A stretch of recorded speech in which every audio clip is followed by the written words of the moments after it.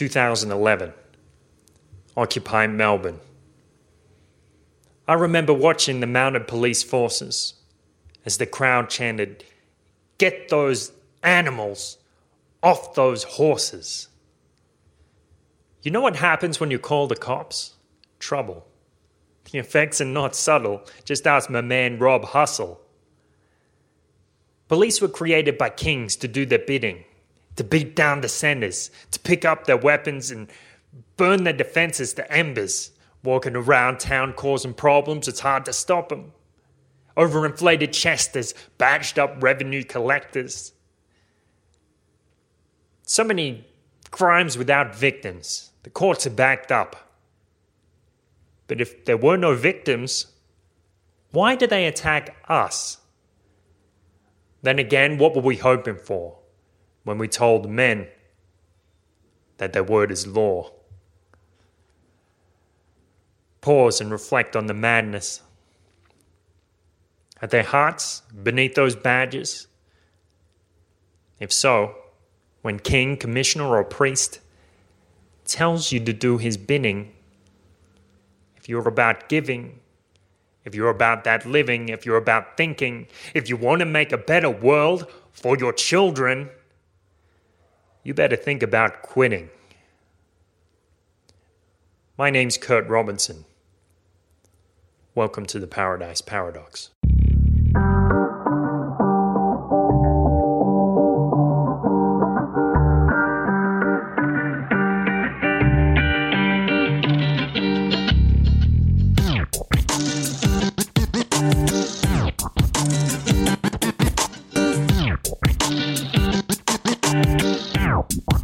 We should start like we always start, with an adventure story. Okay. Have you got No, got an adventure story? No. Not really. Okay. Let's see. I went to the bank. I had these issues with the bank because I tried to buy silver, and this is a weird thing too because in Australia I distinctly remember, and you've had this experience too. I went into National Australia Bank and asked them, what do they know about gold certificates or silver certificates of gold or silver? And the woman just gives me this smug look like, I've never heard of that. You're crazy. Yeah, like it's totally wacko. Like, who uses gold or silver anymore? Like, are you living in the 19th century? It should be illegal. Yeah. Well, that's one of their prime competitors. So I'm sure they'll like to keep it illegal as long as they can. So anyway, I walked into the bank here. I walked into the Banco Azteca, and this is a good thing about Mexico. You just walk straight into a bank and say, "I'd like some silver." And this is it's a mistake I'm constantly making because in Spanish, as in many languages, like I don't know, 50 languages or something around the world, if you say silver, it means money as well. So I always walk in and I'm like, "Tienen plata? Do you have silver or do you have money?" And they're like, "What do you mean?" Of course we have money. And then after that I managed to explain myself a bit better, they get load me up a couple of ounces of silver, it's all good except this week. It's been a bit weird because I walk in there and they have the silver in their hand and they're like, ready to sell it to me. But then the woman is like, I can't sell it to you. The system's down. Which is, I guess that's not so unusual. I mean, that kind of stuff happens at 7-Eleven, except it's happened like 5 days in a row. Three days this week. I've walked in there and asked them about it, and they're like, "Nope, system's down." Was that the problem today? Yeah. So okay. They have the silver, and they can't sell it, and I'm like, what kind of way is this to run a business? Like, you have the product sitting right there, and you just can't sell it to me because of a systems issue. Yeah, they don't care. Yeah, and they don't, then, not willing to fix it or don't really care to fix it. Like, who else except a major bank could run a business this way, where you walk in and say, hello, I would like to buy. And they're like, yes, we'd like to sell you, but we're not going to. Well, let's not scratch the surface of that issue. Yeah. But I've had the same thing, same bank. Except last time I bought, actually not last time, but recently, I bought the ones out of the window because they didn't have any left, which is why I thought today maybe they never had any. But I've never had a systems issue, I don't think. Okay. Yeah. Well, a lot of the time they just don't have it. Like they always tell me, it's okay, just go to the Electra around the corner, because Electra is a Banco Azteca branch as well, and as well as selling iPods and refrigerators and whatever. But this is the brilliant business plan of the banks. Like, we'll sell you these things on credit.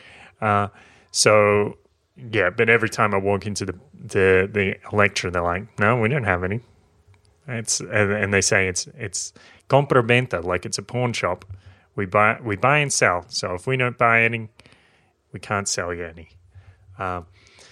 So what are we going to do? I don't know. I mean, there's rumors of this silver shortage, but like there was an article on the Dollar Vigilante the other day where Jeff Berwick had some correspondence with Price Salinas, the guy who. He's a major shareholder or the owner of Banco Azteca, and the implication of the article was that there was this silver shortage. But this in the precious metals community, it seems to happen every year. Every year there's like some backwardation. You can't get a hold of the silver for a month, or you can get a hold of it, but it'll take you a month to get a hold of it, or something like that. It seems to happen every year. And every year, people say, well, maybe it's time. Maybe silver is about to rally up to 100 or to 500 or $1,000. 5,000. Yeah, 5,000. Why not aim for the moon, shoot at the stars, whatever.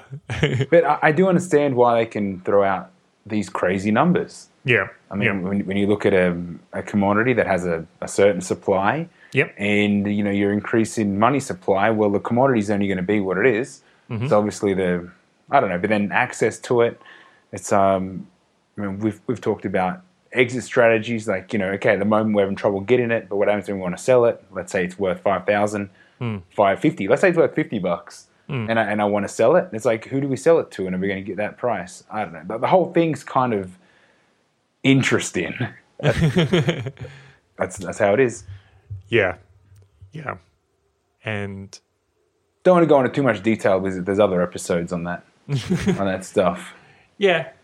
Well, we'll see. Yeah, the thing about silver is, and gold as well. Like, I heard someone in an interview the other day make this analogy. Like, say, if you give somebody some piece of furniture or something, like a chair, or you give them a book. Maybe they'll hold on to it. Maybe they won't. Maybe they'll pass it on. Maybe they'll just leave it on a shelf for a while and throw it out. But if you give someone a gold coin, normally, like 99% of the time, that person will hold onto it, and they won't just give it away to somebody. They will keep it, and they'll sell it for an approximation for its value if they sell it, and that's demand. So there's all this demand for silver and gold, and it doesn't really go down that much. The demand is still there, and the demand is there even if somebody's locked the silver away in the bottom drawer or wherever. It's still there, and the thing about silver, more than gold, is silver is being consumed. It's like used in all these devices, used in iPhones and iPads and every smartphone, and medical uses compared to sterile. Gold, where gold's being recycled, silver's being eaten. Yeah, because it's still relatively cheap.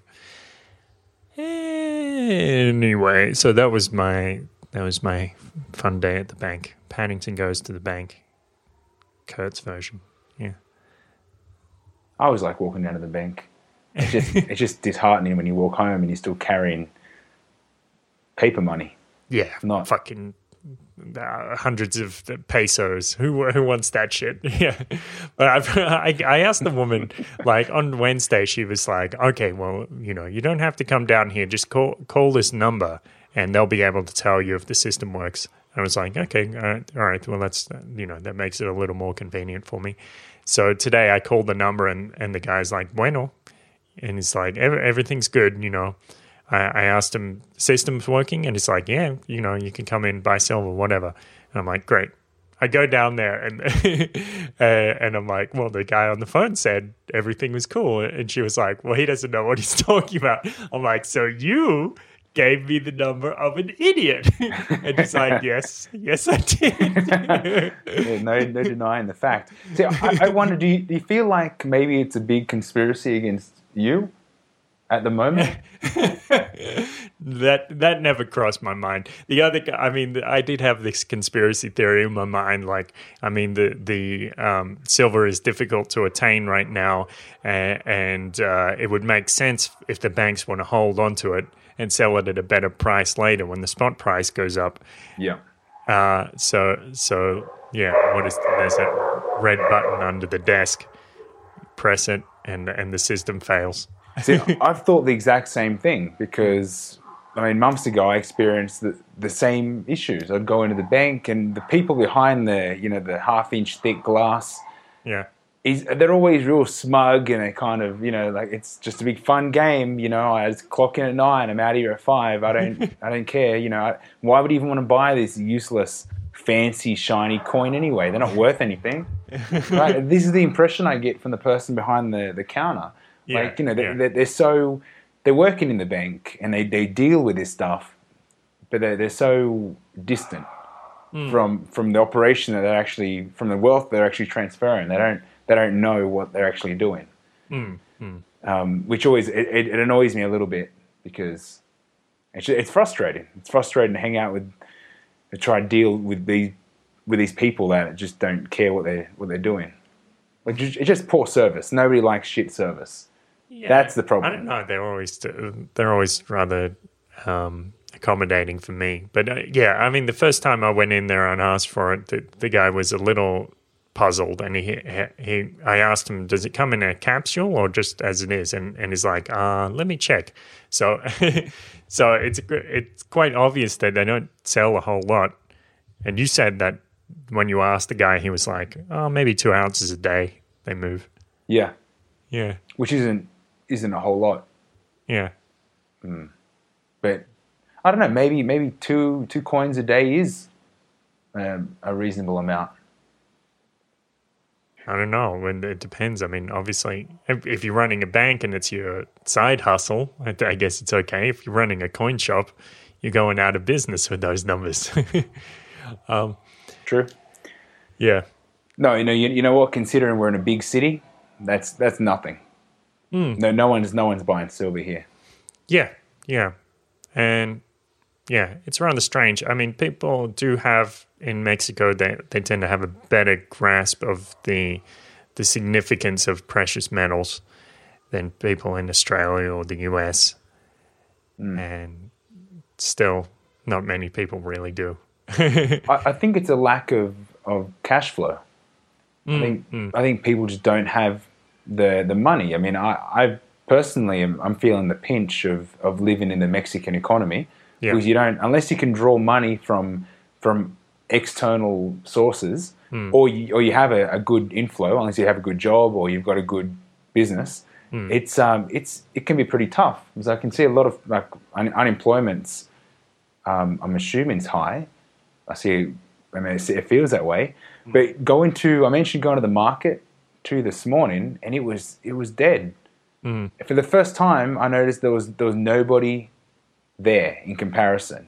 In comparison to walking down the aisles between the stalls and not being able to walk, and then now It's like it was like a public holiday. But what kind of market are you talking about? A street market or an enclosed market? no, street market. Okay, and Yeah, they're selling food and clothes and Yeah, buckets or whatever. everything from vegetables to makeup to Okay. stones. Just like a flea market. All right. And it was empty. I felt bad for the people selling because it wasn't worth them coming out today. And Joanna commented to me that it's the week where nobody gets paid, so there's no money. It just feels weird to me. Say, hey, Every single business has the same pay cycle.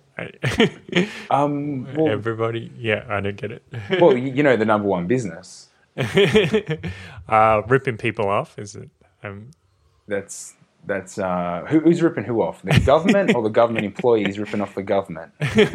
Which is any way you look at it. Well, I mean, the tax collectors gather the money, and then the bureaucrats distribute it, and everybody gets a little piece of the action. The Don gets his cut, and everybody's happy. yeah. Well, the non-dons get a little cut, and it apparently doesn't make it through the 2 weeks. It makes it 1 week, and if you're setting up or trying to sell in a street market, the non-paying week, you feel it. Yeah. Not that I was carrying a load of cash, but it's tough out there if there's no money getting sloshed around. Yeah, well, I always had this experience when I'm working in a call center. Someone would call me up and they'd say, "Oh, gee, I don't have the money. I didn't realize that I had to pay my insurance this week or this month or whatever." And it would blow my mind. Like, how did these people survive in life? Like, I see money in my account. I'm just going to spend it. I forgot. I'm an adult. I have responsibilities. What happened? And then they get broke, and they have no idea how it happened. Well, it happened because you're a fucking imbecile. You're an adult with the mind of a child who doesn't know how to manage his finances. That's what happened. Yeah. Okay, that's a funny little example, which I think we should probably expand on, because I think in general people know how to manage money. Okay. I think in general people there's a pretty fixed amount coming in on a weekly or fortnightly, monthly basis, and they have an idea of their expenditure. I wasn't exposed to very many people that lived that type of Homer Simpson economy.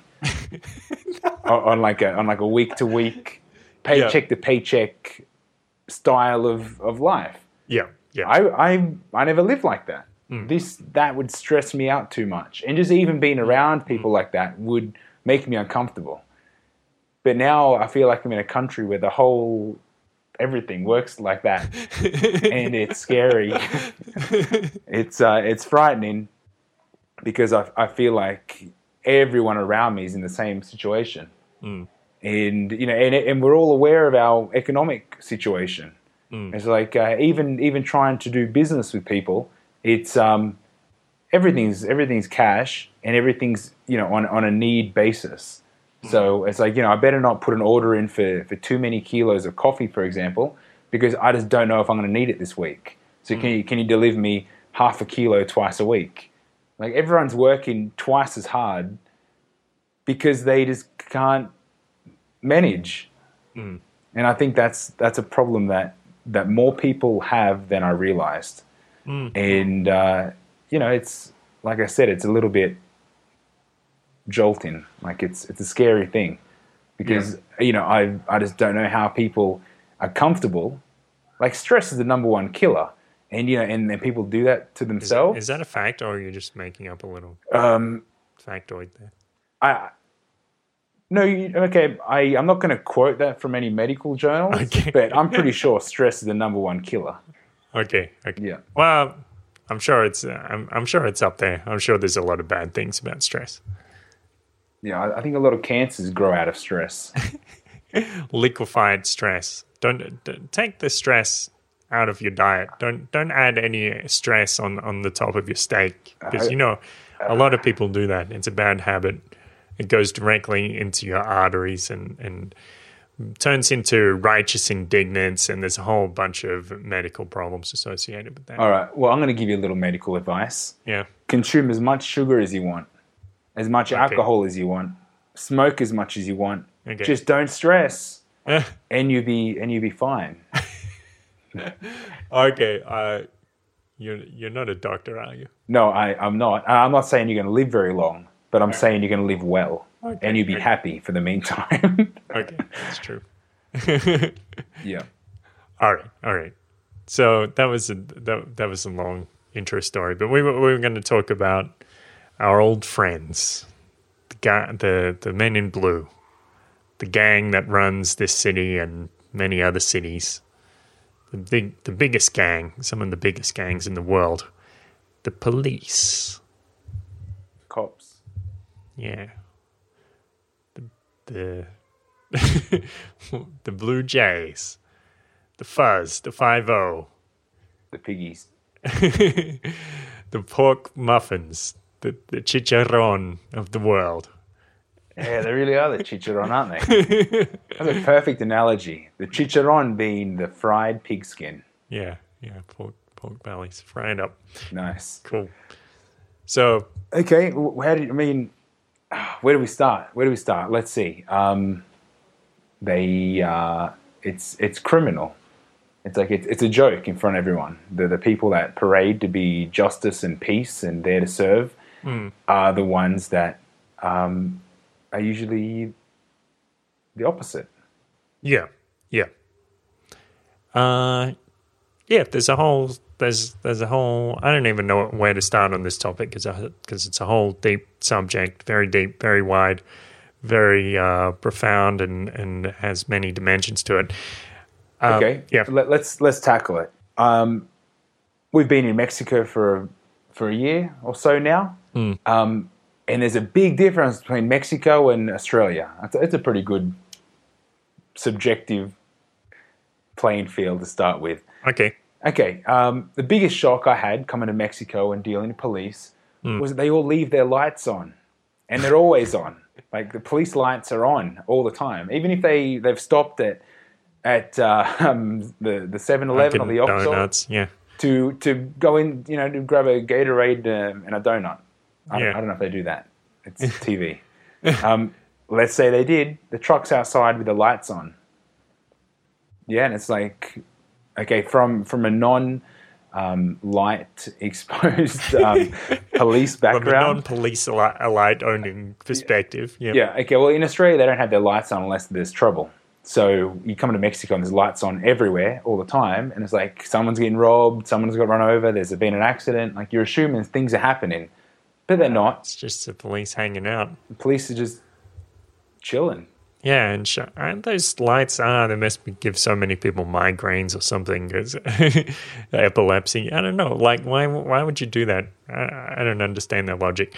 Yeah, I mean, so of course in Australia, you can't really bribe the police. If you wanted to bribe the police, at least regular people, like lower middle class people can't bribe the police. If you run a large criminal organization, yeah, you probably can. I mean, you see it in like there was that TV series Underbelly, and they show that the scene where it's a guy's first day on the job as a police officer, and he's a desk jockey, and somebody walks in and says, "Hey, it's lunchtime," and he starts throwing out sandwiches, and the kid opens a sandwich and reveals like several $100 bills, and is just shocked. Can't believe that such an institution could be so corrupt. So I mean that story is. I mean that there's a lot of fictional things in that TV series, but it is based on true stories, and of course there's police corruption. There's wherever you find people, just about people with power, you'll find corruption. But yeah, for regular people, like if a police officer pulls you over, then you can't just pull out $50 and say, hey, forget about it, because that's going to get you in a world of trouble, because the police get paid enough that they don't need to accept your bribes. But here, they don't.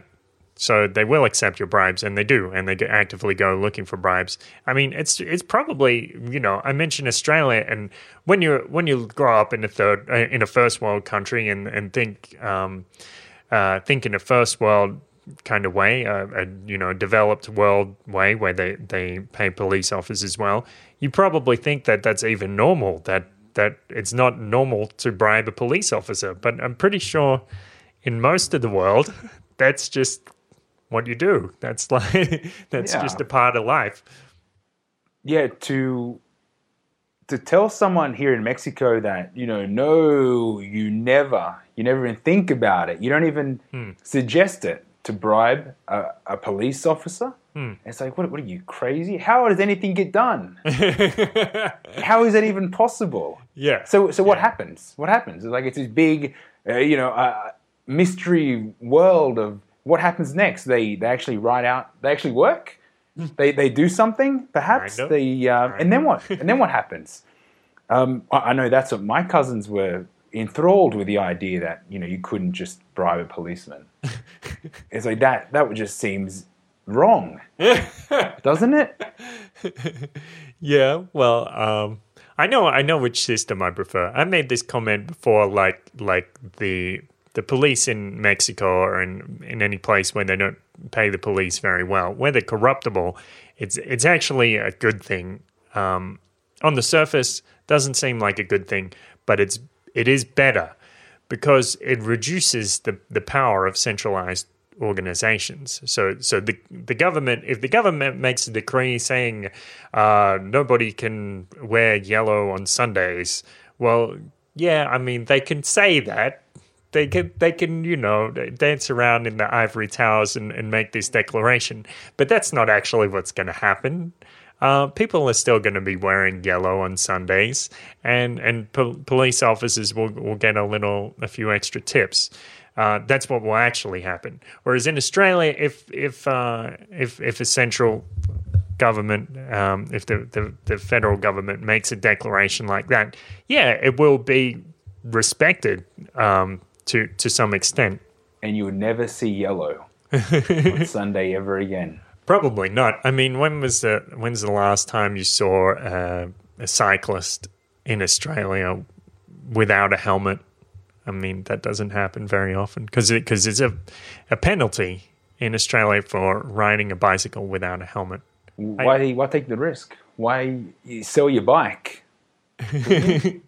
What, sell your bike to pay the fine? What do you mean? Well, I just mean, just in case you wanted to ride your bike and you didn't have a helmet, couldn't find your helmet or stolen. Yeah. It was like, well, you may as well just ditch your bike because, you could try and sell your bike, but you probably get, I mean, if you're going to ride home, you're going to get fined more. It's just not worth the hassle, is it? Yeah, I think the fine is like $200 or something like that. It's more than 100 Australian dollars. So, yeah, I can only think of like one time in my life where I actually saw a couple of people riding a bicycle in public without a helmet. Although the law here in Mexico is you need to have a helmet. You need to wear your helmet. Right. The police aren't the ones. Well, okay, there's different levels of police here too, but the police aren't going to inform or aren't going to enforce that law. And the transit cops, the ones that actually do enforce those laws, they're not going to bother pulling you up. Why? Like some kid without a helmet. That's his problem. Yeah.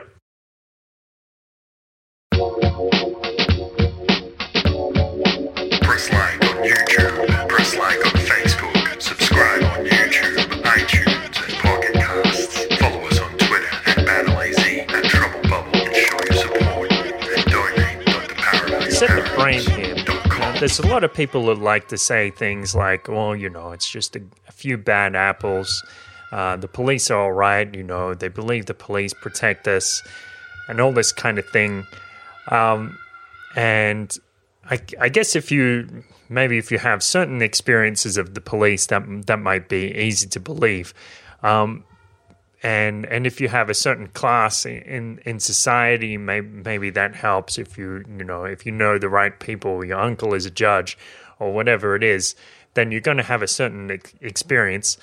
Or just if you, for whatever reason, you never actually go into have the experience of dealing with the police, or your only experience is walking into the police station to talk to them. In that case, it's probably rather amicable.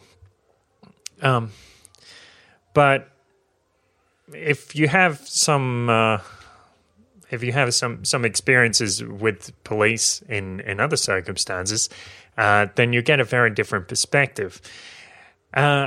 And I mean, from the base of it, police are there. Most of the time, they're not there to uphold the law or make sure justice gets done or to protect people. A lot of the time, they're there to extract money from people. That's what happens in Australia. Like normally, if you stop to talk to police, it's probably at a random breath test. And what are they? They're doing it so they can fine you if you do happen to be a little bit over the limit or whatever. Or your speeding ticket, you ran a red light or whatever, some victimless crime, something that's rightly should not even be called a crime. So these people, of course, the other thing people say is, well, they're just doing their job. And I have to say, well, what do you mean? What do you mean when you say they're just doing their job? I mean, what does that really mean? Just doing their job. Does that mean they have some kind of free pass to do any despicable act that you can imagine just because somebody told them to do it?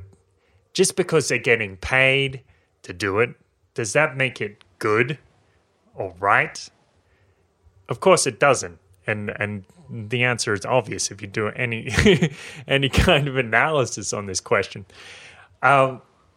So I remember one time I was kind of doing the wrong thing, more or less. What happened was there was a flood warning in my hometown, and my friends and I decided to go into the evacuated area because we thought it would be fun and just mess around. It might have been a kind of silly thing to do because we did have to walk across a floodplain to do it. But on the other hand, I mean, my hometown, even though it had this flood warning out, I knew I'd seen the flood mitigation scheme, and actually my hometown, like my suburb, would be the very last place to flood. They direct the flood waters over the plains, where the farmland, before they direct it over any suburb. Anyway, so the thing is, we went in and we're in this evacuated area, and we're kind of messing around, and we saw the police, and we're like, oh shit, let's hide, and we like run and scrambled into a tree and run into a paddock or something and jump up into a tree so they don't see us. But I kind of chicken out jumping over a fence or something, and I was like, oh well, whatever, I'll just go up and talk to them. But the experience I had was these police officers, instead of saying, well, come on, it's time to get out of here, and try to appeal to my reason and convince me to leave of my own accord. Instead, they decided to start interrogating me and threatening me. And one of them started saying stuff like, well, you're out here messing around like an idiot. Why don't you just slam your face onto the pavement right now? Yeah. Yeah, why not? Because, of course, that's what any, rational, intelligent human being would do, right? It's not something that, like, a silverback gorilla would do. So I said, well, that seems a bit excessive. And he said, excessive? You're some kind of expert on that, are you, mate? And I'm like, well, no, I'm not an expert in that. And he shut me down, more or less. So it's like playing this primitive status game, which I've seen guys do similar things in nightclubs, and it's just like trying to extract their power, like trying to emasculate somebody for fun. And it's kind of it's something that belongs in kindergarten. If it belongs anywhere, it doesn't belong among rational adults. That's definitely not where it belongs. But this is the way they treat people, or at least these couple of guys. And they're asking me questions, and they're like, well, what have you got in your pockets, mate? I'm like, why should I have to show you what's in my pockets? And they're like, you got something to hide, have ya? I'm like, all right, whatever. I mean, obviously there's, I didn't have anything at all to hide. So I'm like, well, fuck it. I'll just show them what's in my pockets. It doesn't matter anyway. Nowadays I probably would have stood up to them and said, well, that's none of your business. I mean, why don't you, maybe you should show me what's in your pockets since we're all getting friendly here. I mean, do you have anything to hide? Or, tell me your details. And I probably asked them their badge number and whatever. But in those days, I wasn't so savvy with those matters. So, I give him the guy my wallet and whatever pieces of scrap paper that are in my pocket. And he looks through it and then... this genius decides to, instead of handing my wallet back to me like a reasonable person, he puts it on the pavement. So he's like deliberately trying to provoke a response. He's deliberately trying to make me aggressive, so then he can cart me off and claim that I was assaulting him. And this is really extremely childish. This is like the lowest of the low. This is actually I've seen similar behavior from people I might describe as street rats, like juvenile delinquents, people who try to challenge you to a fight, but they don't want to actually take the first swing because they know that gives them more liability. So what they'll do is taunt until somebody until they get a reaction, and then they can say, "Wow, I was just defending myself, Judge. I was just defending myself, Your Honor." This kind of fucking bullshit that no civilized human being should actually do. This is the kind of thing that these police officers were doing. And this is in my hometown, in a regional town in New South Wales in Australia. I have heard that to some extent police officers are more reasonable in cities because they actually have something to do. Regional police officers just have nothing to do except pick on people. Well, these cops were waiting for the tide to rise. What, for the floodwaters? Or what do you mean? Yeah, I mean, you know how the tide changes and the flood all of a sudden just gets out of control? I mean, I'm not sure if I was there. I remember, well, where I grew up wasn't very far away. Yeah. So, the tide changes and the water can go back the other way, and it's all kinds of trouble. But can you imagine being a cop just hanging out and just waiting for that to happen? Just making sure there's no one hanging around. Not that I'm defending this particular policeman, but maybe those behaviors are in their training, to place articles on the floor. Yeah. I think to some extent they are, and I'm sure they're trained in many, like some kind of neuro-linguistic programming or some kind of some kind of thing where they attempt to manipulate others' behavior.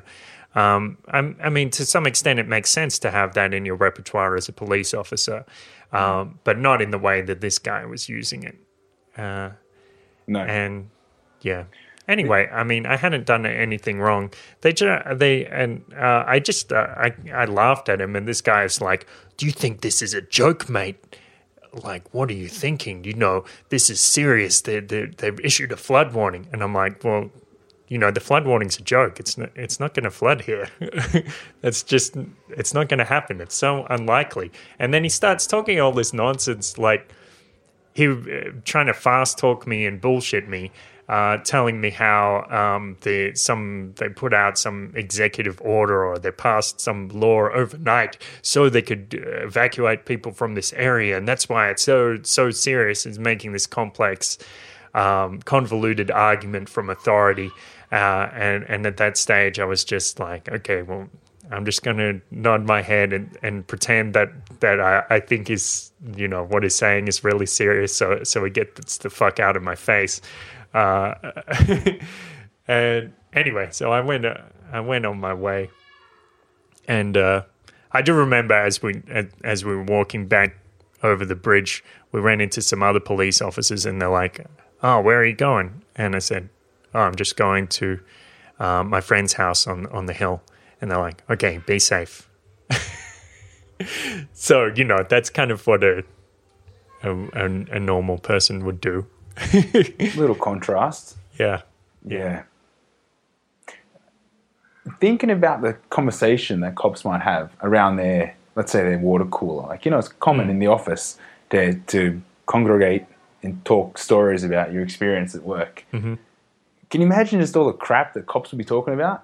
Mm. And I found this guy doing this, and then, I found, I was called out to visit this family at this house, and then this happened, and it was just, you are just drowning in shit all the time. Like, you're never called out to attend, a good thing or a good event, or it's like there's nothing good about what you're doing. I would seriously want to pass a message to anyone that's considering joining the police force or army or any force, government controlled. Yeah, you'd want to reconsider what you're getting yourself into. Yeah, there's no nice, good life that's going to come out of that. Yeah.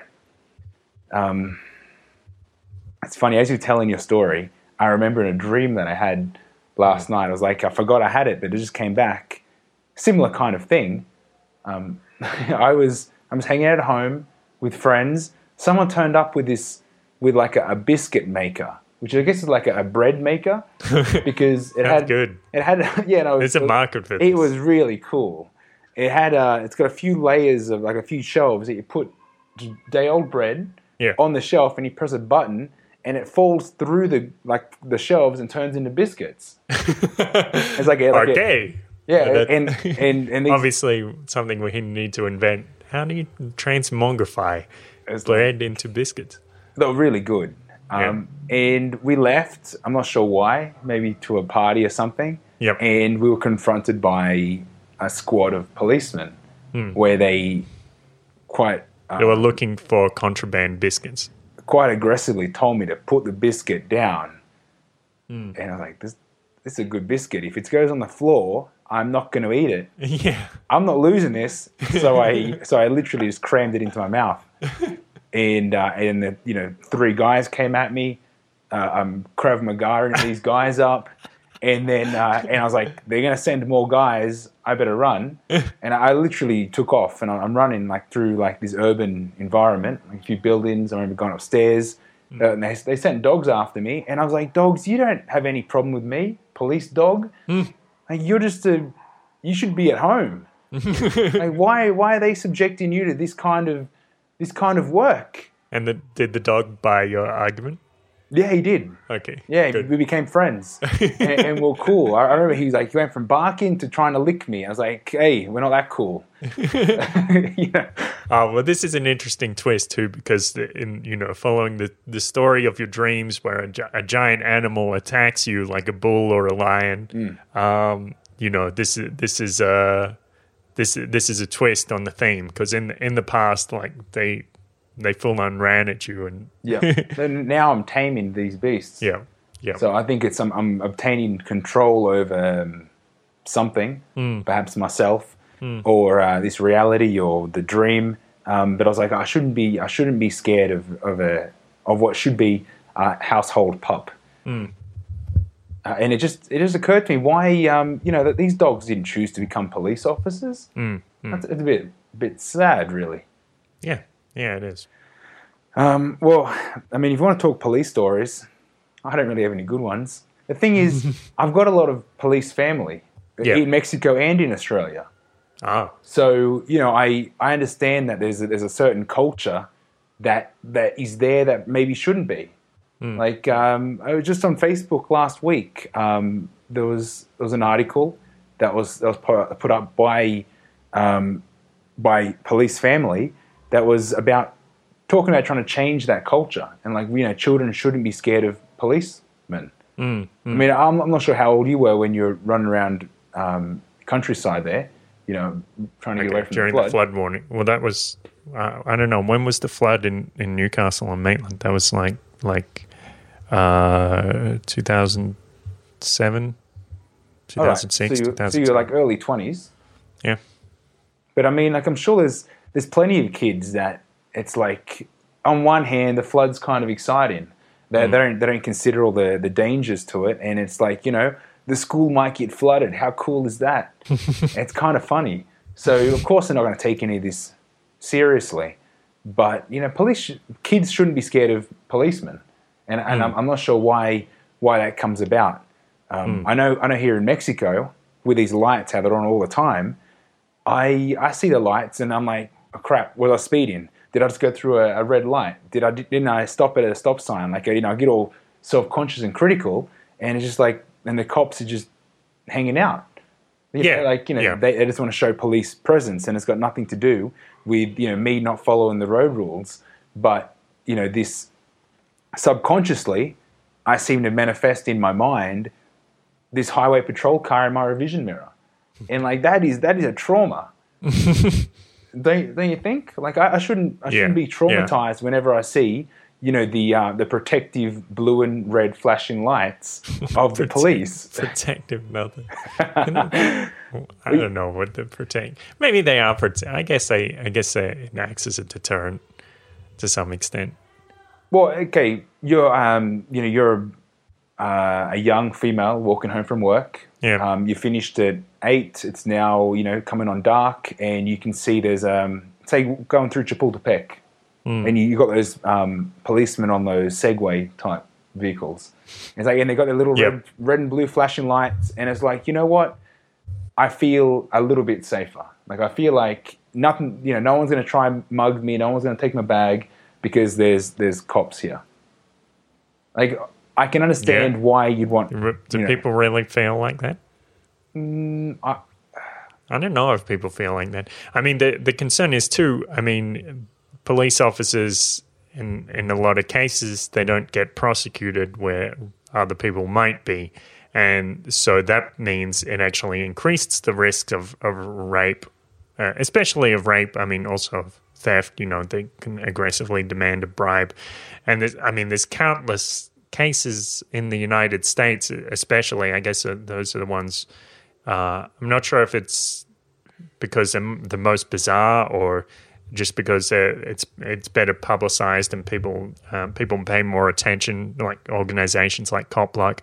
But things like women subjected to some kind of vaginal examination, and they get some kind of gynecologist in there to examine to make sure that there's no cocaine in her pussy or some shit, some just totally bizarre stories, and you just think, how could that even happen? What kind of world and what kind of level of sanity do these people have that they can do these things? And well, the one, that they can do them, 2, that they can get other people involved in their crazy little schemes, and 3, that they don't get prosecuted.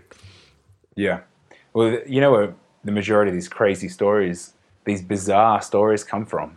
And like, I see them on YouTube coming from the US all the time. Yeah. And, talking with family that are Mexican police, they have to laugh about these examples of what's happening in the US, because they think, how is this possible? Here in Mexico, it seems like they've really tightened all that up in the last 10 years. Yeah. For what I gather, this doesn't happen.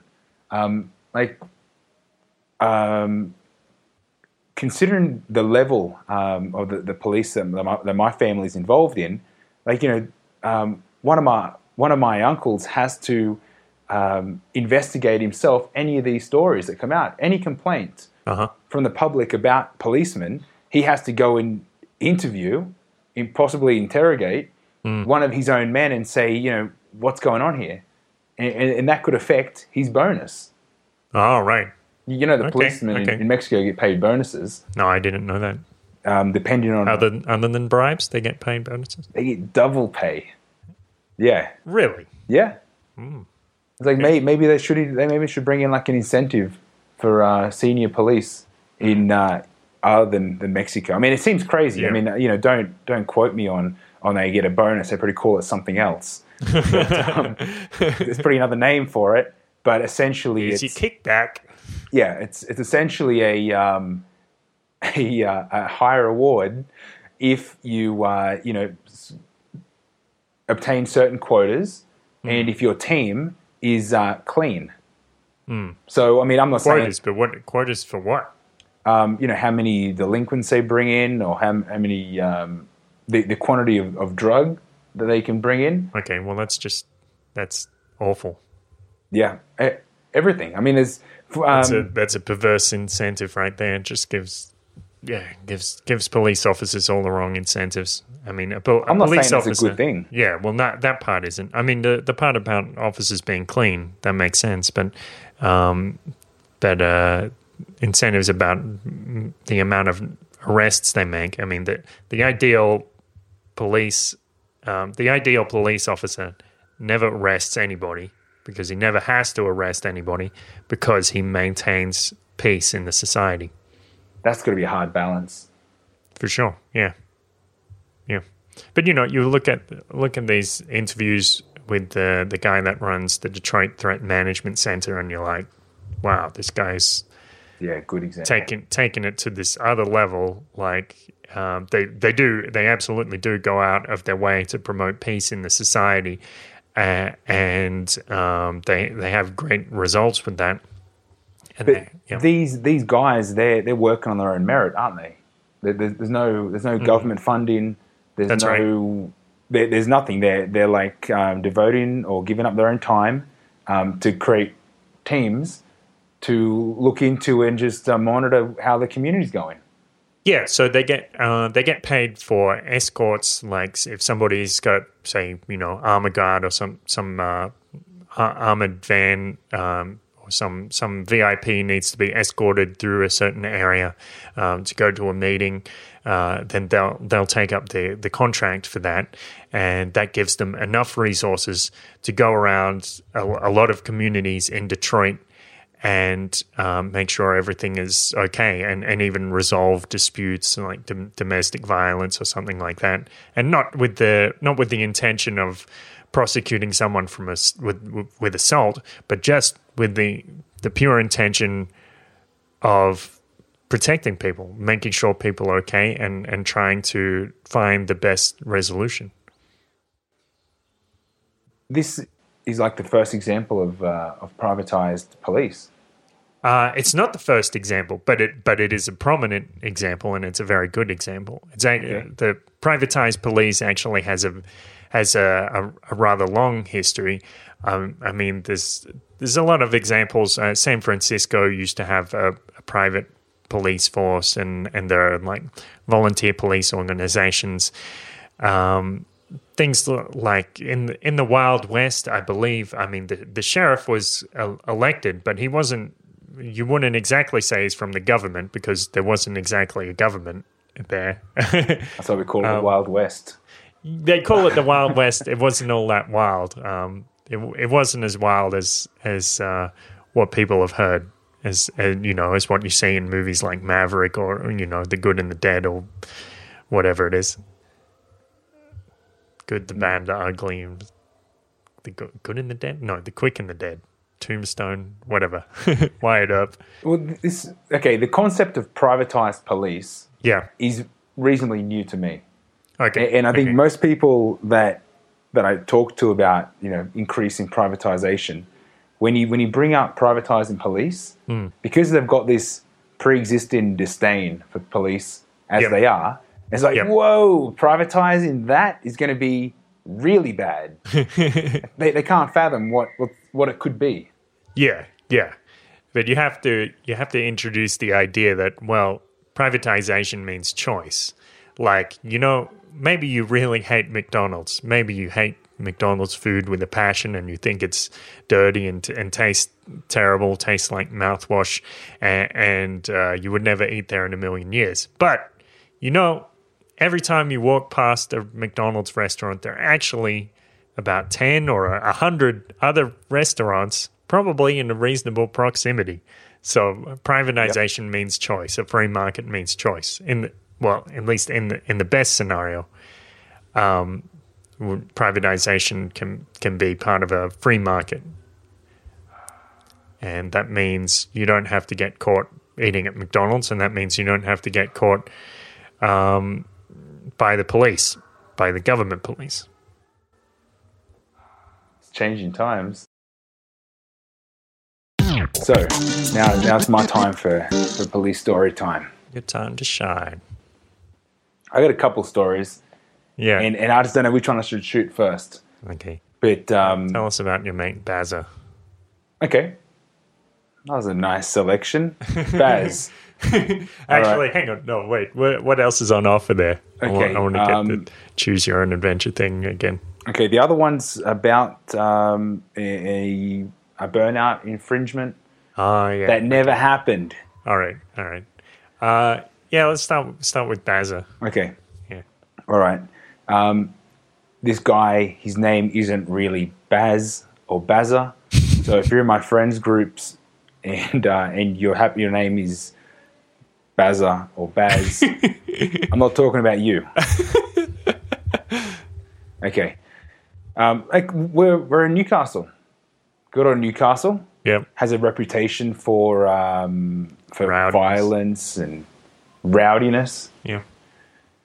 And at the time, I mean, I was early 20s, but there was as always on a Saturday night, a big police presence. And, we've been out, got a good crew of dudes. So we've been drinking, and we've walked out of the Great Northern, and we walked across the road because we're heading to Customs House.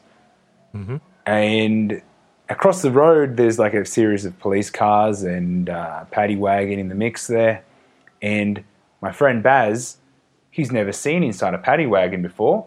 So, this drunken, heightened sense of being inquisitive, he's stuck his head in the back of the paddy wagon. And you're like, hey, how funny. Look at Baz. He wants to get in the paddy wagon. No, Baz, that's silly. Don't be doing anything like that. And then out of nowhere, these cops jumped out from behind, off the road there. He's out the paddy wagon, and I didn't actually hear what was said, but it would have. I can't even imagine what was said. I wasn't there, but I know that my mate Baz was there, and then he wasn't there. He was like, "Excuse me, officer, have you seen my mate Baz?" And I tried describing it to him, and there's banging coming out from this paddy wagon, like, and knowing Baz. So a kidnapping was in process. He looking back, it's kind of funny how something can escalate so fast. But I know Baz quite well, and I know he's a bit loose with his words at times. And he probably said something dumb. He probably said a smart-ass comment to a over-aggressive policeman, I'm assuming. Like, you're only working on your Saturday night out there on the streets dealing with an endless line of drunken idiots. So you kidnap someone. That's what any reasonable person would do if you're having a bad Saturday evening. The thing kidnap is, someone. It's like, I understand a kidnapping joke. Like, that's not a joke. I'm being quite literal funny. here. That's oh, you mean like as a prank? Yeah, well, when I spoke to the policeman, he was like, okay, obviously my mate Baz said something you shouldn't have. We're just going to leave me in there for 10 minutes, so maybe you can think about what he said. And I was like, and being conditioned by the Australian education system, it's quite normal to be locked up for 10 minutes, 15 minutes, locked outside the room or sent to the corner of the room or whatever. You know, little time out. You know, that's kind of modern parenting, right? So, okay, now Baz has his time out. Cool. So we'll hang around and see what happens. We got distracted and all of a sudden the paddy wagon's not there anymore. We're like, okay. So I go back to the policeman and I say, you know, my mate Baz that was here in the paddy wagon, where did it go? Where did he go? You know, like, I got to give him a lift home. You know what I mean? I don't need his parents give me a call in the morning. Fair enough. He said, yeah, we've taken him around the corner. We're going to drop him off over there. Okay, no worries. I go around the corner. There's no paddy wagon. I come back. Policeman, oh yeah, sorry, no, we took him to the police station. So in Newcastle... Whoops, I just accidentally gave you the wrong information. So I was like, okay. Where did that come from? I'm a public servant. Hi, guys. So, I'm a fucking kidnapper, psychopath, and a pathological liar. Sorry about that. he did seem all those things. Waka. Yeah. So we start walking up the hill, could be 5 blocks, top of the hill, to the police station in Newcastle, like the big one. And I asked we walk in, like, I don't know where I'm going. The police station is not very obvious where, and like, I don't know, that building didn't seem very clear. So I'm trying to find my way through. I'll go on the front desk, looking for a friend, Baz. Is he here? And he's like, oh yeah, okay, we've taken him in. There's actually, I'm remembering more of the story as I'm talking about it. There's a whole series of derogatory comments from policemen to Baz because he happened to have, I can't remember the song, but let's say the Spice Girls as his ringtone. You know, he's a funny guy, right? So he copped flack from the policeman about that. We waited at least an hour before he was discharged from the police station, and you know he wasn't in a happy mood about what happened. Yeah, I wonder why. Like, he didn't really say, you know, how he did. I'm assuming he took his things out of his pockets. I don't know. They might have searched him. I don't know what happened, but he wasn't happy. He stormed out. We've all been like, as much as, you know, I think, you know, we're in a reasonable, level-headed, straight-minded, you know, level. Yeah. We've been out drinking. It's late at night. You know what I mean? You know, everyone's a little bit silly. But Baz has walked out on the road in front of the police station, and there's now 4 or 5 policemen out the front, and they've said to Baz, "Get off the road." I mean, and not nicely, like, get off the road. Get off the... What was he doing? Walking across the street or what? We're walking. We're about to continue the night, so you know, Baz has led the way.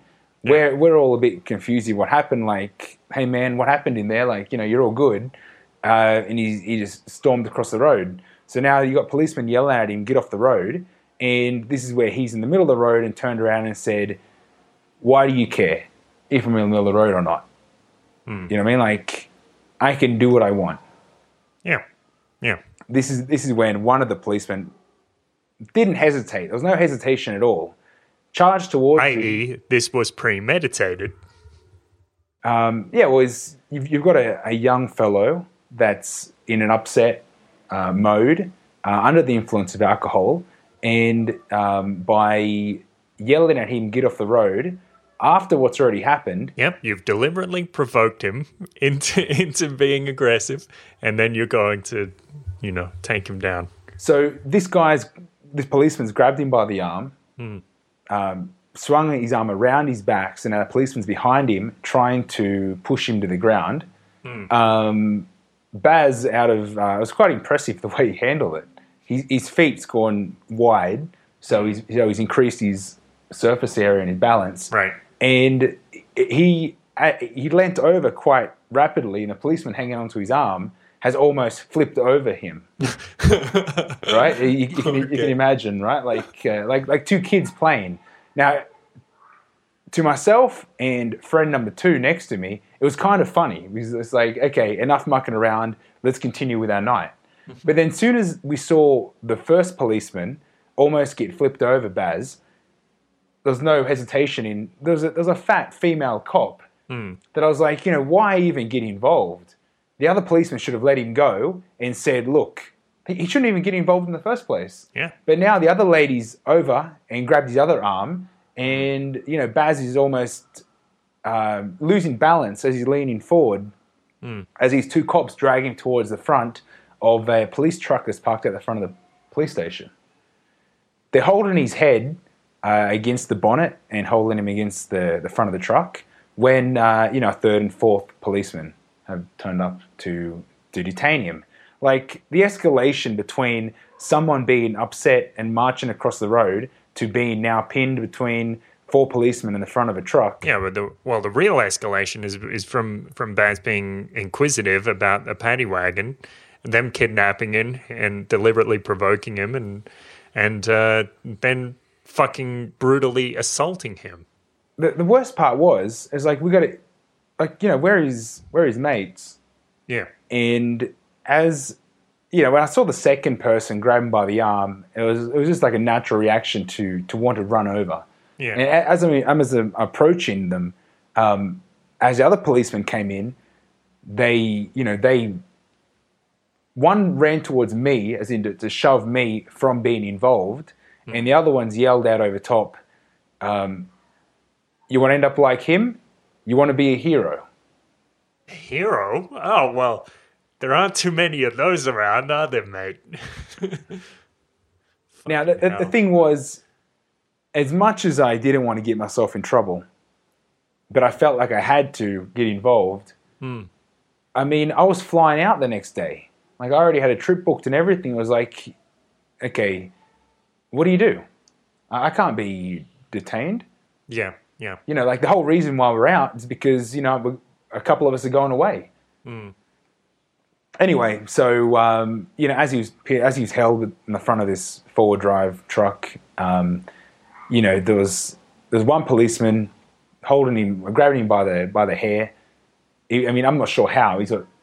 Baz had short hair, and banging his head against the front of the bonnet and yelling stupid things like, "Have you had enough, mate?" And it was like, what is this? Have you had enough, mate? Like, why is there 4 policemen now bashing my mate up? And the fat police female that got involved early, I mean, she got hurt or something. As I was spinning around, someone stood on someone's foot, and so she wanted to get revenge and was kneeing her knee into the side of his thigh. And I'm sure she was saying, everyone's yelling, everyone's saying stuff, and and I'm watching her mate get beat up. And it's it's weird because time, like, you don't know what to do, so time slows down, then it speeds up, and what seemed like something that happened very quick, it could have been 5 minutes of knees, punches, and kicks, and of ramming against the front of this paddy wagon. And then he was dragged back in the police station, where one of the cops said, "You better stay out of this, otherwise you'll be next." And I was like, all right, now what do we do? Well, I couldn't go back out. Didn't feel like going for a drink anymore. Yeah. I didn't know what to do. I was kind of stuck outside. So we hung around for a little bit, and I waited to see. I asked them, what's gonna happen? Are they gonna let him out or what? And they just said, "Look, I think he's gonna stay here the night." So we must have hung around at least half an hour to see what was going to happen, and then we ended up going home. I told Mum and Dad about what happened because I honestly didn't know what to do. Like, what do we do now? Do I call Baz's mum and dad and say, had a little incident last night? Like, is it about going home and reporting to mum and dad, what the big nasty school teachers did? Like, I didn't understand the authority of what was happening at that point. Yeah. But the next morning, around 9:30, 10 o'clock, Sunday morning, Baz gave me a call and said, I didn't want to ring mum and dad, but do you mind giving me a lift? And we drove back into Newcastle and picked him up. I mean, it sucked because he was limping. I could see that he still had like dried blood down his arm of where they probably dragged him in to the police station. He was beat up pretty bad. And when I looked at him, I had to help him down the street, open the door for him, help him into the car like he was seriously injured. And the question was, do we go to the hospital or do I take you home? And Baz said he'd rather go home. In hindsight, he kind of, because, I mean, this all, of course, went to court and escalated further down that path. Yeah, of them charging him. Right? Yeah, he had to go to court and defend himself. Yeah. The thing It's is... fucking what? Oh, when I punched you, I broke my fist. It's fucking bullshit. I'm not sure what happened with all that. Yeah. But I know that everything was dropped at the end of it after a series of court cases. Just as well. But in hindsight, Baz should have went to hospital Yeah. and he should have had an official report written. Of course, yeah. But he didn't do that. Yeah, I was actually a little bit nerve-wracking just reliving that episode. I mean, that could have been, I don't know, 8 years ago. So that's experience number one. Yeah. I mean, these are obviously there's many experiences, but you know, these are the ones that kind of stick with you, and you know, start kind of, you know, picking at the saw of like what's going on here, because it was although it was my mate that got beat up and I had to watch, it was one of those experiences that makes you question a whole lot of things. It was like, you know, these policemen, what was their job? How did that happen? You start wondering, they're just people. They're just people in a different shirt with a silly hat on, and that they think that they can carry out certain actions, behave in a different way because they're apparently different. Yeah. Like what privilege they have to be able to act upon the urge to use their own force against another person. Like that. And then, the other story I've got was one that was a little more personal. And in short, it was, now let's see, where do I start with this story? I've been out to a dance class. I've got a full car, you know, because we carpool, you know, being teenagers, everyone chips in for the fuel, and you kind of, you know, save yourself that way. I'm still flustered over the last story. Like, yeah, who's out there beating people up? Yeah. That's not cool. Away with it. Yeah. Okay. Well, what happened here was I happened to have a car that stood out. So, you know, I've already attracted police attention just by...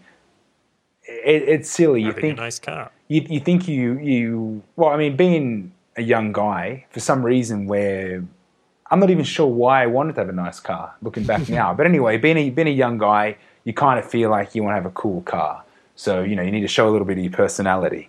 So I've got a nice car. It's got big wheels, it's got shiny bits on it, and it happened to have an airbag system. So, you know, you could park and drop your car, change the level of your height, of your ride height. Is it pneumatics, not as in like protect them from when you crash? Yeah. Pneumatics, yeah? Yeah. That's what they call it? Pneumatics? Yeah, I think so. Yeah, or hydraulics. Yeah, no, it wasn't pneumatics hydraulic. It wasn't a hydraulic system. I was too involved. Okay. No, I just changed the suspension, so I had 4 double-staged airbags where the spring normally goes in a normal wishbone suspension. So what that meant was that, you know, at will I could press different switches and I could change the individual height of the wheel in its guard. You know, and it seemed like, I'm not even sure, I don't know why kids do this stuff, but, you know, I'm parked at traffic lights. I was like, you know what, time to drop my ride. Yeah. And, you know, so psh, and your car touches the ground. It was looking back, it was pretty cool. It was pretty sweet. Yeah.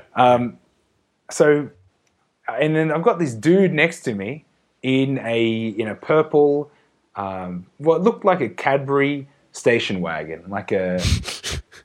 Cadbury purple station wagon. Yeah, Okay, well, okay. you know the ones that had Cadbury written on them? They're like a purple Holden station wagon. It literally had Cadbury written on it. No, it didn't, but it was the same colour as Cadbury. Okay. Like, okay. it could be an Australia thing, but Cadbury reps, like sale reps, had these purple wagons with Cadbury written on the side. Okay. This one did not have Cadbury written on it, but it was a purple station wagon. Yep. And they've got this douchebag next to me looking over at me like, oh, you think you're so cool with your airbags and all your mates and your shiny wheels. This is what I was projecting on this guy that was next to me. Yeah. Okay. So, So that's actually what you were thinking about his Yes, Cadbury purple. that's what I was thinking. Look at this douchebag with his Cadbury purple. You know what? It's a big key, yes. I don't know. I don't know, like, why? Like, anyway. Lights turn green. Press normal or up. I had 4 switches, so I was like, 4 switches, bam. Car lifts up, and I drive around the corner and take off. The car happened to be, a 5-litre V8. So, it sounded cool, looked cool. I'm cruising down the road. This is at the top of the Industrial Drive intersection. Mm-hmm. So the speed limit's there at 80. I've got this 84 model V8. Like, it's not a racing machine. It's a big car. Like, I never went fast, but it's a V8, so it doesn't have to go fast to sound good.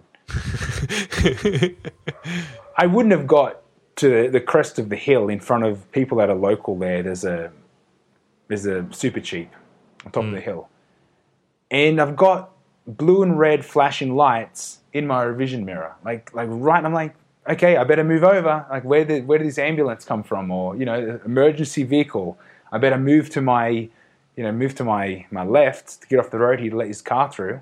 Yep. And I'm cruising down the road. I'm like, this car won't overtake me. This ambulance won't leave me alone because I've done nothing wrong. So why would I assume that it's policemen trying to pull me over? Yeah. But he hangs there, like right on my ass. And then you feel a gulp, like, all right, here we go. Mm-hmm. This is going to be interesting. So I pull over, and he's like, he gets out, and it's the same douchebag from the purple wagon. Oh. And he's wearing like a Cooter Lines jacket, like. So he's dressed like a speed dealer. Exactly.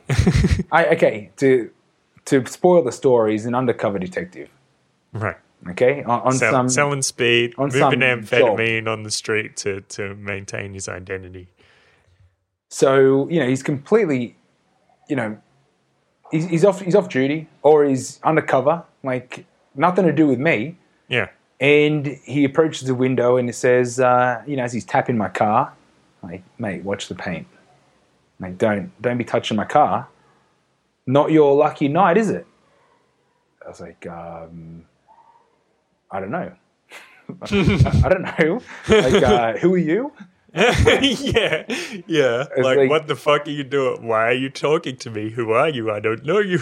Yeah. Go away now. And he says,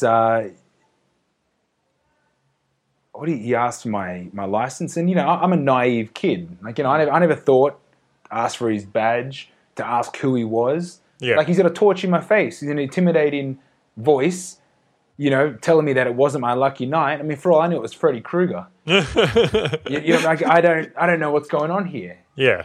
I'm too young to be able to rationalize. I guess fear is over. As soon as I saw the blue and red lights, I'm already like gulping. Yeah. Like, I don't know what the hell's going on now. And I said, I'm just going by the rules now. So he's like, give me your license. I'm like, all right, here's my license. Like, what an idiot. But anyway, I'm a young kid. So I hand my license over. He walks back to his car. And leaves with your license and steals your identity. Yeah. I mean, he could have. Yeah. So we're hanging maybe 10 minutes, felt like half an hour or more. And he comes back and he says, I guess it is your lucky night. Because, I've got no previous infringements. So it's not like he can pull me in for anything. And he says, but you can expect a fine. And I was like, well, what did I do? Like, what's the fine for? And he goes, mate, you were speeding. I was like, no, it wasn't. I was not speeding. I didn't think to ask for proof. Yeah. I mean, like, I know there's technology to identify whether you're speeding. To cut the story short, he left like that. Expect a fine in the mail. What for? For speeding. All right. okay, this mate, and I'm thinking you're full of shit. Nothing's going to come of it. Like you're just trying to, rise. You're trying to get a rise out of me. All right, so I went home and that was it. I laughed it off. About 2 months later, or maybe 3 months, like it was well beyond the time you'd expect to get a fine. Sure. I got a fine for a class 5C section whatever, and I had to look it up. Like what is this fine for? And a fine was for a sustained loss of traction. Well, that sounds like something that happens when it's raining a bit. Like that sounds like something you accidentally do when you lose control of the vehicle for a moment. It doesn't sound like a crime at all. I was like, okay, so I sustained loss of traction. I did a burnout, apparently. Or drifting, yeah. it was. I mean, I'm not even sure. Well, it is a V8, so I guess a car could do it. The point is that it didn't happen. Yeah. But what do I have to do? I have to say... he accused you of speeding, but now, when the fine arrives, actually, it's a sustained loss of traction. So, just invent whatever. See, whatever you think will stick, just send it out. Yeah. Who cares, right? Who cares about facts? So I understand that, policemen have this issue with, like society and culture painting them with maybe the wrong end of the stick, but you wonder why. An interesting metaphor. Yeah. Yeah. Anyway, like, how does this happen? Well, this is how it happens. You mess with the public, you abuse your power, you write fines out for stupid things that didn't even happen, you beat up, innocent kids that are out having a good night. Yep. Or you just talk like an idiot. You just talk to people like they're not people. You forget that you're just another common citizen as well, and you I don't know. You put a hat on, and you think you're more. You think you can mistreat people. It's like it's no different to like a park ranger that likes to hit kangaroos. It's like Yeah. It's like why? You're a little park ranger. You got your little badge. You got your Badges. little authority, and now you feel like you're somebody important, but you ain't. No. It came up on Tumblr the other day. Someone gave this little analysis, like these words you might hear sometimes. Well, if you're not going to respect me, I'm not going to respect you. But there's actually two meanings of the word respect in this sentence. So it's a little puzzle for you. Like respect can mean treating someone like they're a person, treating them well, not interrupting them or just being nice to them or being amicable. But respect can also mean believing in someone's authority, believing that someone is important, and allowing them to do things that you wouldn't allow other people to do, like respecting their privilege, respecting their authority. But in this sentence, if you're not going to respect me, I'm not going to respect you. But it actually means if you're not going to respect my authority, then I'm not going to respect you as a person. And that's the kind of attitude you see among police officers, that they act like they're superior. And I don't know exactly how it comes about, if it's part of the recruitment process or it's a culture that's strongly worked its way in there, or it's just that these positions are attractive to people who want power and want to abuse power, and that these positions are corruptible because people in them have power. So there's a lot of reasons why police as a system is not a good system. It's actually a fallible system. It's a system. It's not a system that takes advantage of the best parts of human nature. It's actually a system which encourages the worst parts of human nature, and that is by definition a bad system. So, being involved in this bad system, I need to try to look at the good points. Like, what positives can I draw out of these situations or these experiences? And unfortunately, the only good that for me has come out of these is realizing what it is for what it is. Like all it did was shed light on that while there's the option for someone to abuse their authority and their force, there's going to be people that's going to take that option. Like this concept of free will, not everyone is ready to operate with authority. So what happened in the end with the fine Okay, for loss of traction? this is the sad part because the fine was nearly $1,000, like $900 or something, and so there was no way that I was going to pay it because, okay, maybe if there was a speeding ticket turned up and it was maybe like $100, $200, it'd be like, this is unjust, but it's not worth me taking days off work, going to court, dealing with all this. Give me the 2 points, I pay the fine, and we'll move on. Even that would have been tough because I was angry. Like this is the system's broken. Like how can this happen? Yeah. No, but it wasn't. It was $1,000 ish, and it was something that didn't even happen. So I said, okay, we're going to court. I sent away. We're going to court. The police made me come in and pick up their statements because there was a statement made by a female officer which wasn't even there, which apparently was her. Well, apparently was there, but there was issues with discrepancies with the color of my car, which direction I turned at the lights, which traffic lights it was. I think the street name might have been. Her report was bogus. But of course that didn't matter because the judge at the end of it had to say, we're going to take your money anyway. What do you think about that? He was like, whatever, it's time for lunch. So, yeah, okay, yeah, shut up you've spoken enough. I have to go, I understand it's a word against word, my word against the police. I have to go with the 30 plus years of honourable police experience.